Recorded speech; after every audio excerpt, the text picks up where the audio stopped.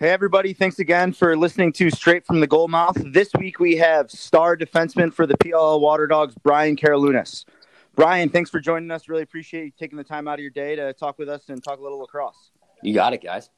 So, Brian, can you think of a drill that maybe you didn't enjoy either growing up or earlier on in your career, but right now you realize how important it was in your ultimate development?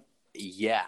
The first one that comes to mind for me is no stick one-on-ones. So as a defensive guy, I preach always footwork, right? Everything's about footwork. You hear it all the time. And I think as my career's kind of advanced, I've started to become known more as a takeaway guy, throwing checks. But the only reason that's possible, I think, is because of how many hours of countless no stick one-on-ones I had to do growing up. And so had a coach, Coach Dale, and I had a guy named Coach Bob Elmer, coached at James Earl DeWitt, where I went to high school. And he was a huge advocate of no stick one-on-one. So every practice we'd start off having to take our first few dodges, defending with nubs. And total pain to get smoked by an offensive guy when you're having a nub and you can't wind up and you realize you have nothing on the end of your stick to hit him with. But it gets your feet so good. And I'm so thankful for having done that drill so much, because when you get a stick back in your hand, it just feels easy after you get used to those. That's great. Speaking of your advancement in your career, certainly you've played at all levels now and, 2 different professional leagues. Can you tell us a little bit about the expansion draft and what it was like to get picked 8th overall to go to the Water Dogs? And, is that excitement? Is it disappointment? Is it, what's kind of the process you go through with that? I think it's definitely excitement. So we got a notification. The PLL reached out, said we're expanding, and they kind of gave the rundown of how they were going to do protected rosters. And so what they did is I think you could only keep or protect 10 guys. And so everyone else was going to get released into this player pool. And so everyone knew pretty early on that there was going to be a lot of good talent that was left. And so I talked to Coach Nat over at the Redwoods, who I've had a great relationship with. I've been playing for him for about 5 years now, and explained the situation, totally understood. And then as soon as they announced the protected rosters, Coach Copeland reached out to me just a couple of days later and started talking about, just my future in lacrosse and my thoughts on the upcoming season and my thoughts on being a Water Dog. And so I was thrilled about it. And, you look at some of the talent that's left over just as a product of having so few guys being able to protect it. And we're just so deep. I mean, one thing in particular I'm looking forward to on the defensive end is, Brody Merrill's been a kind of someone I've looked up to my entire career. I remember as a little kid watching him when he was at Georgetown just dominate the middle of the field, and something that I tried to emulate. And so finally getting the chance to play on a defensive line with him, I've never had that opportunity. I couldn't be more excited for that. And you look from, first guy on the roster down to last guy on the roster, and it's just amazing how much depth our team is going to have, and which didn't know particularly important now that we've kind of readjusted to this tournament style playing, however many games in just a short period of time. So, Brian, you're talking about that tournament later this summer with the PLL, and we actually had Rick Beardsley on 2 weeks ago who alluded that something might be coming down the pipe similar to that. How do you prepare for that amount of games in such a short period of time? And can you tell us a little bit about maybe, physical training or team training, or what kind of your process that you're looking forward to getting ready for that tournament? Yeah, it's a good question. I'll start with a quick side note. I listened to the episode with RB, man, always an entertainer. He was, funny enough, one of my first defensive coaches. So he that kind of swag that he has on the field, he definitely tried to pass that on to his defenseman, and something that I've tried to pick up on. I remember you definitely in high school had the dangle going, and you were able to weave through some guys and had a little bit of that swag. So I definitely think you did a good job with it. I still thought I was playing hockey back then. The only reason I dangled is I didn't know how to cradle like I was supposed to. But yeah, I mean, honestly, that's a great question. So players just found out this week too, what the new format is. And so it's going to be a little bit different, right? Like in certain ways, it kind of more resembles like what you're used to playing youth and high school ball when you go to those tournaments, which is like somehow preparing to play multiple games in a short period of time. And, it doesn't phase you when you're, 18 and can run for days. But I think preparing now is going to be a little bit different, and something that I'm going to try to figure out. What I mentioned in my last answer is the team depth is going to be huge. But in terms of individual preparation, I think, what my initial plan is, start at least about 4 weeks out, start focusing even more heavily on conditioning than I otherwise would have, just to try to get my lungs up and ready for kind of competing and battling in that heat. And that's another thing that I'm really going to have to start prepping for is somehow, I don't know what the answer is, maybe throwing on a hoodie when I'm doing sprints in June, but just getting used to that heat and kind of that wear and tear that's going to take on your body. So I'm still trying to figure that out myself, what it's going to look like from a training perspective leading up to that. Well, I know Coach Beardsley was excited about the potential exposure that the PLL would get just being able to provide live sports this summer. It's got to be exciting for the players to know that you're going to be able to put out a good product for just kids everywhere being able to watch it. Yeah, I mean, it's awesome. Obviously, no one, I know I'm preaching to the choir with you guys with your college seasons. No one wants to be in this position with seasons getting canceled and seasons getting shortened or not happening at all. And obviously, I feel the same way about the PLL season. I've been training all year and was looking forward to going to training camp, and would have been next week. And obviously, that didn't happen. But to your point, I mean, it is an opportunity. I think people are just craving live entertainment right now, and so in sports, no matter what it is. And so I think the way the PLL looks at it and the players are looking at it is we're going to be on TV, and it's a live sporting event. And even for people who've never touched a lacrosse stick or never heard of the game, the fact of the matter is it's better than watching, reruns of Family Matters or whatever you got on TV. So it's a chance for the sport, I think, to just really get some national spotlight like it's never had before. And, to be a part of that and try to put on the best product possible I'm personally pumped. So I think it's going to be great. Now, Brian, if we're talking to maybe some younger guys that are just going into college, or maybe they're already in college, but they have aspirations to become a pro lacrosse player. Obviously, I know you do a couple other things outside of just being in the PLL. What advice do you have for those guys that are trying to make it? And, how do you balance work life with also, having your full summer kind of taken up by lacrosse? Yeah, I mean, I think, what I do now isn't much different than what your guys' student athletes campus when they're at school, which is you got to find a way of balancing your academics or when you get out your work life with training. And so the way that I kind of approach it is I really like to schedule my day pretty strictly in terms of what I'm focusing on at the time. So, the way I look at it is in the morning, that's typically when I do my training. And from whenever I wake up to whenever I start training, so, whatever it is called 6 to 7:30, 6 to 8, whatever the case is, right? That's all I'm focused on. I'm not thinking about my work at all. I'm purely focused on being the best possible professional lacrosse player I can and how I'm going to do that, right? And then when that period ends, I really put lacrosse out of my mind for the next, however many hours where I'm focused on work. And my goal then is to be the best possible, employee I can or student I can, in for the case of your student athletes. And I kind of structure my day like that. I think it's so important to really break down into chunks your day and focus just on the task at hand. I mean, I found that to be huge for me, just in terms of I'm going on my 10th season now of pro lacrosse, which is crazy to think, but just in terms of keeping with it and continuing to improve. And I mean, for college guys and high school guys, that matter, who have pro lacrosse aspirations, I'm most impressed with the guys who continue to get better. And the only way you do that is by setting goals for yourself and focusing your training to get better based on those goals. And so what's interesting, I was talking to the JD high school guys just last week, and Coach Archer and Coach Bliss and the team around him, and we were talking about that, typically as you get older, you kind of have to put the responsibility on your own shoulders of like making sure, right? Because there's no one watching over you when you're training in pro lacrosse. You're by yourself for most of the year, and no one's going to care if you lift or if you run or if you do anything or if you touch your stick. That's all on you. And guys who don't do it fit a lot quickly. When you're in high school and you're in college, you usually have coaches and teachers and everyone looking over you, breathing down your neck. You have to do the work whether you want to or not. And so high school and college athletes right now are in a really unique and kind of different position, and they're forced to mature and grow up a little bit earlier, where they're at home and there's no one watching to see if they're improving. And so, what I'm personally trying to do right now, especially, is I got more time to train than I've ever had since I've entered pro lacrosse, just by nature of cutting out my commute and that sort of thing. And so I'm making a goal to have the best stick I've ever had come our championship series. And it's for guys at home, man, I mean, I got to tell you, like, no one's happy our season got canceled, but this is an opportunity you're never going to have again in terms of just so much time to improve and make yourself a better player next time you step on the field.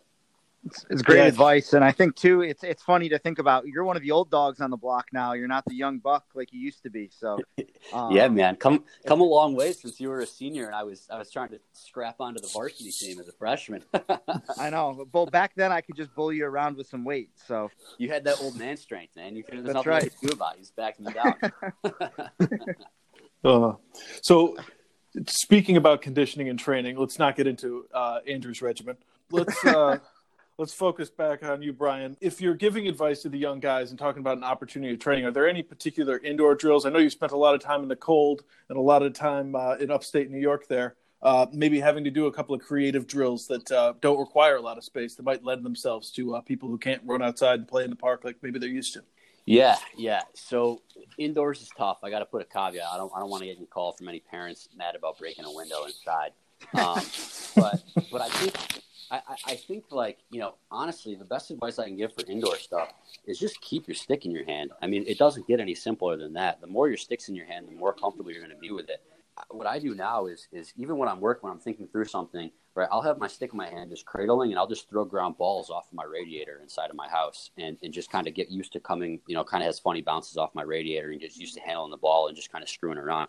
But no matter what you're doing, if you're watching TV or whatever it is, just having your stick in your hand and standing up and cradling and just kind of messing around with your stick, it seems silly, but it pays huge dividends. The other thing is you don't need a ton of space to improve your stick. Like, obviously, I don't need to tell people listening to this podcast the importance of wall ball, but you don't need to have a park to go out and find, just a brick or cement wall or somewhere, like anywhere, just a little bit of space to just keep your stick in your hand and just practice reps. I mean, what I'm doing is I just say I'm going to do 500 touches a day on the wall, which is what my routine is. No matter what, I'm going to get in 500 touches. And so when I look at it like that, then it really becomes easy. I mean, it's about 15 or 20 minutes, maybe even faster if you got a better stick than me. And it's amazing the dividends that will pay if you do that. Absolutely. And for those listening at home, one of the first pieces of wall ball advice I ever received from a coach was never put your phone number on a lacrosse ball. Yeah, that's a really good piece of advice. Yeah, I definitely remember breaking a couple of windows trying to do that at my parents' house, and my dad not being thrilled about it. My best one was when I was living down in Bolivia in 2014. I was training for my preseason down there. I was down there doing some non-lacrosse related work. And so I was doing it outside. I was living in an apartment at the time and doing wall ball outside of the apartment. And I got to tell you what, the lady who lived above me, I've never heard someone scream louder. First of all, she had no idea what a lacrosse stick was, but opening up the window and yelling down to shut up whatever that weird apparatus was that I had in my hand. No one was more thrilled to see me go than that woman when I flew back to the States. That's great.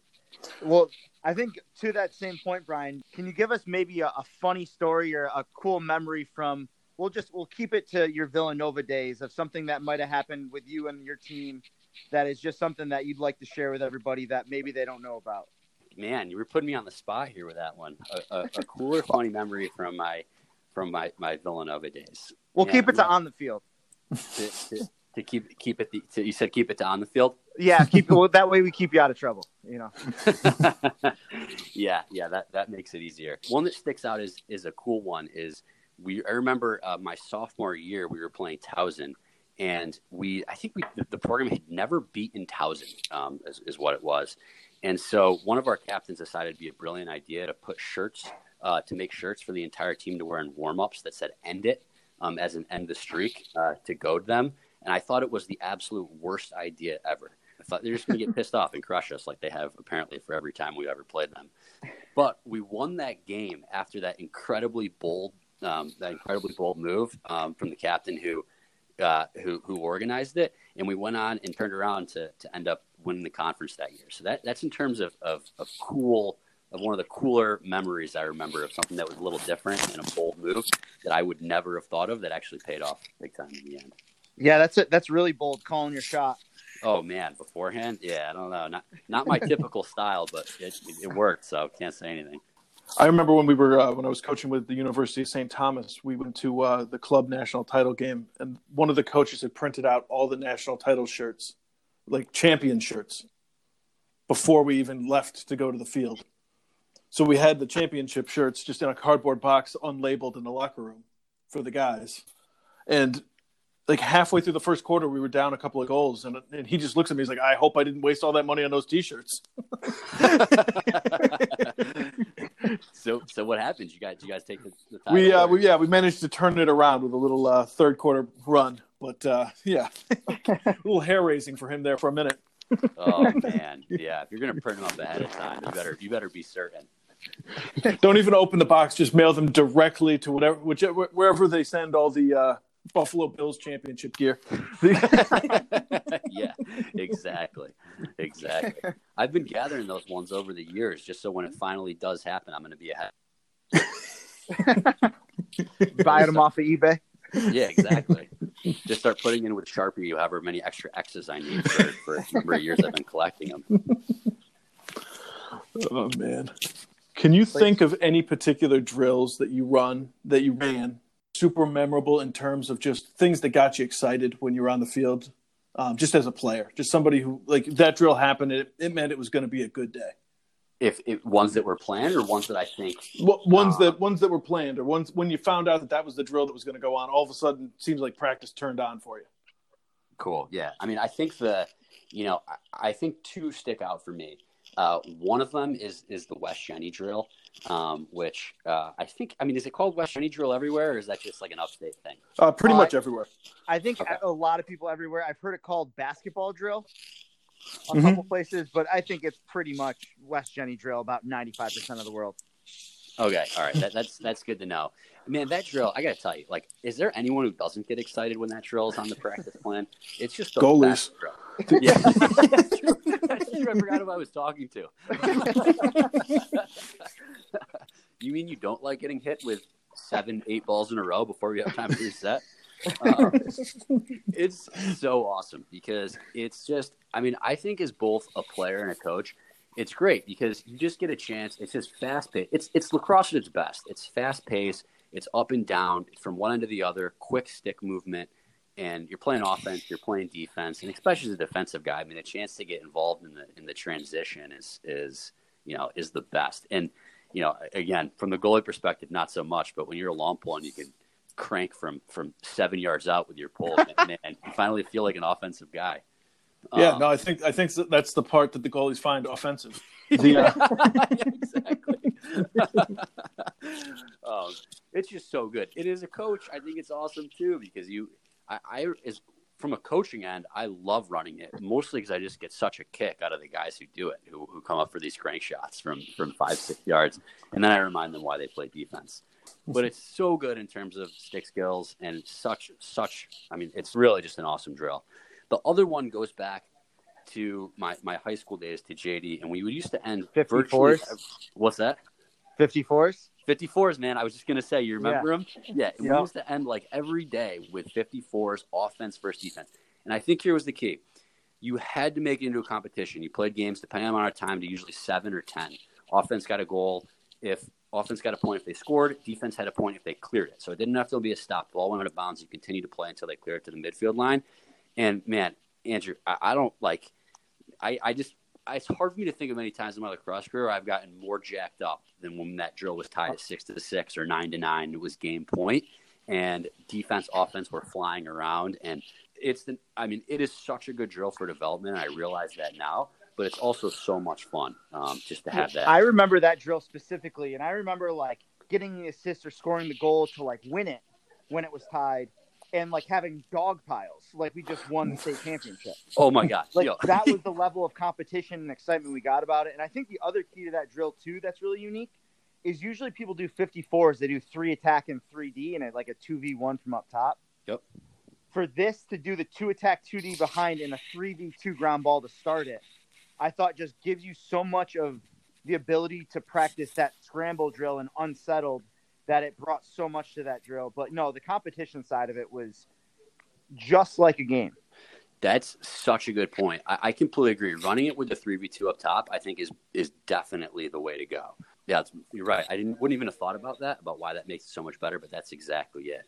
And it's great. I mean, offense has to move the ball. Defense has to rotate. But you're right, man. I remember the dog piles. I remember specifically my senior year, we had a guy on the team, one of the best team guys. His name was Mansour. He played maybe a year or two of lacrosse, so he was still pretty new. And, at that point, I thought it was, tough stuff going off to play in college and all that sort of thing. And we came down to one of the last practices of the year before the state championship.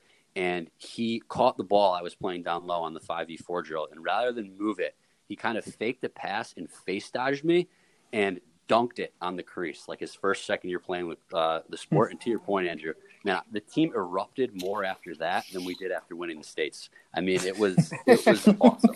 And even though I still get teased about that when I talk to my friends now about that, about losing that, one of the last ones ever of my career based on Mansour's lethal face dodge.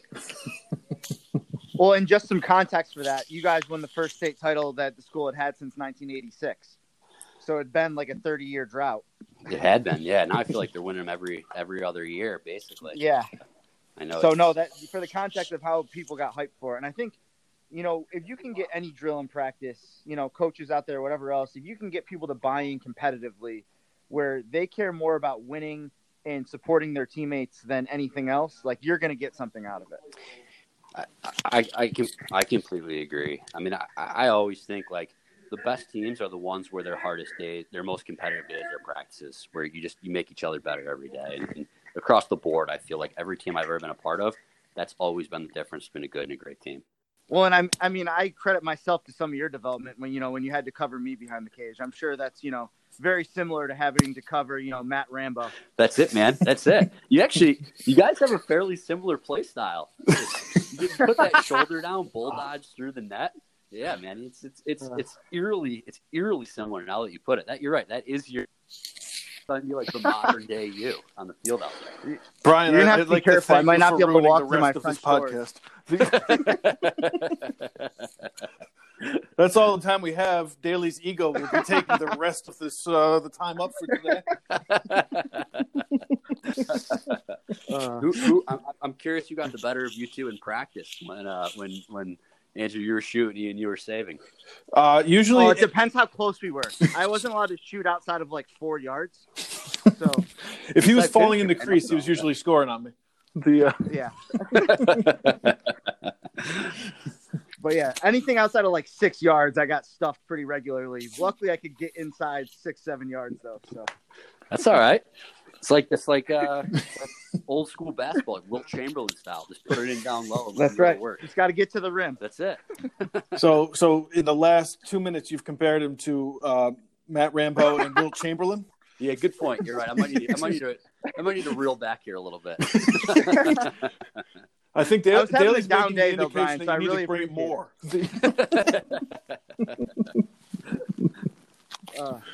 Well, the beauty of this is that Brian watched me stop playing after my senior year of high school. So yeah.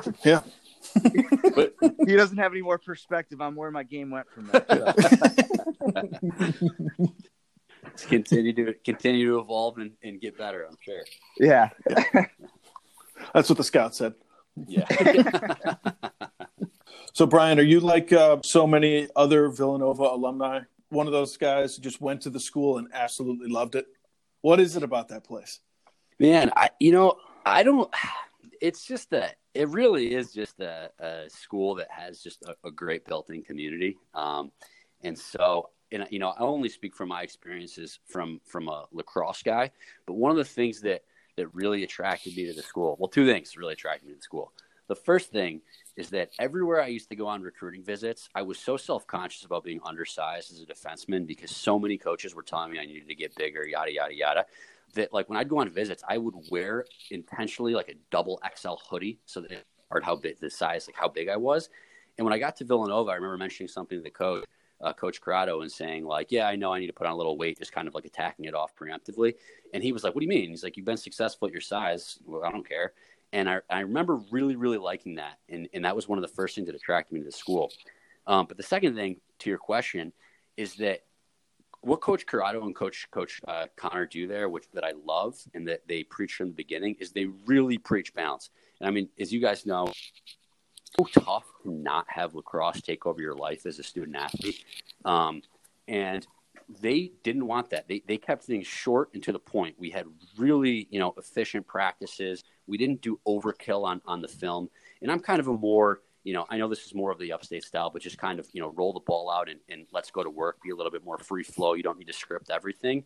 And, don't get me wrong, we did a ton of game planning and lifting in like every other college program, but they encourage you to do things outside of lacrosse. I mean, I know, as my sophomore through senior year, I regularly had to miss a practice a week to work at this prison that I was volunteering at because it was something that interested me. And, I knew I wanted to do some sort of like criminal law in the future, and they supported it fully. And so I think that's one of the reasons that guys, especially lacrosse players, love it there, is because of the culture the coaches have built in terms of it not being like, this, you do lacrosse, you do schoolwork, you do nothing else. They're incredibly devoted to developing well-rounded student athletes.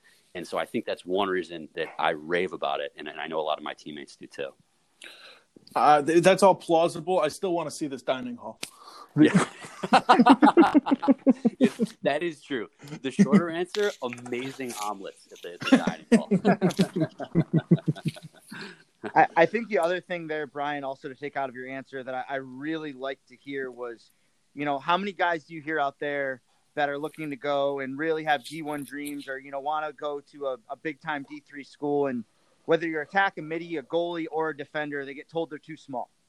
And so for someone like you that's been a 10-time, been a pro 10 years, a 7-time All-Star, and, has more accolades than, we can count, to say that was something that you also were a little bit discouraged about your own size. I think that's, very humbling of yourself to admit that, but also will go a long way with some of these younger players that might hear that and think, oh, I'm too small.